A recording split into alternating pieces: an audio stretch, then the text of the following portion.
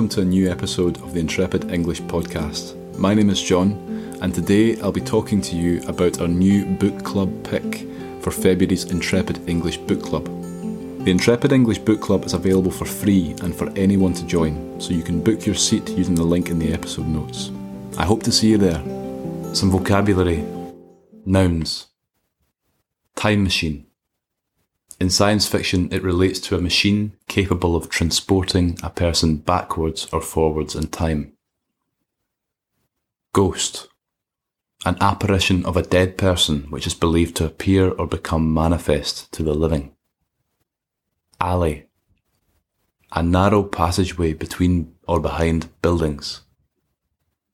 Basement. The floor of a building which is partly or entirely below ground level. Hubbub.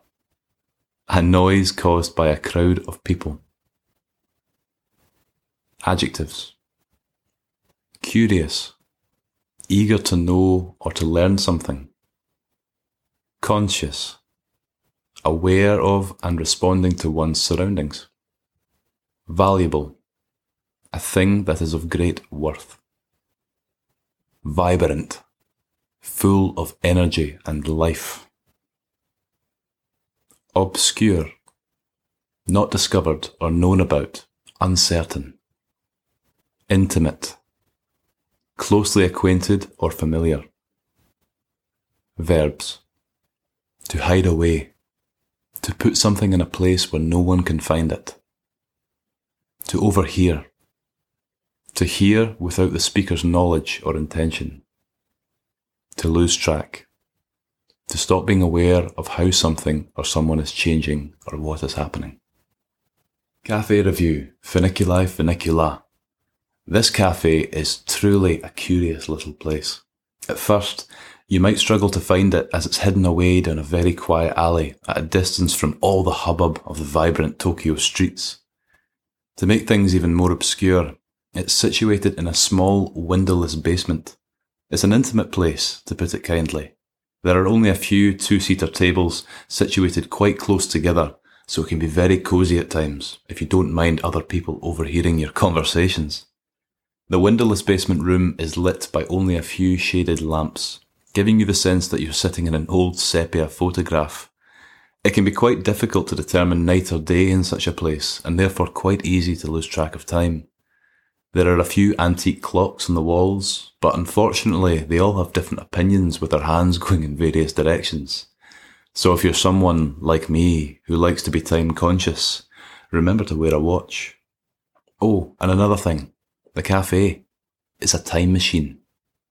No, really, I'm not just talking about the decor, it's a literal functioning time machine.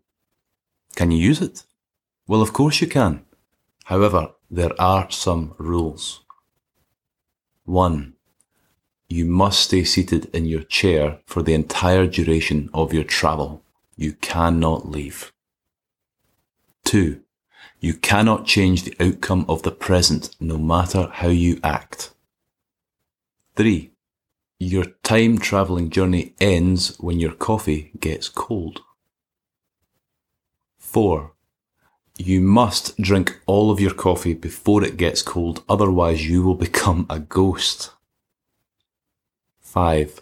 Lastly, you can only travel in time once, so use it wisely. You might ask yourself, what's the point? Especially if I can't change the present. But have a think of what you can change. Perhaps something more valuable.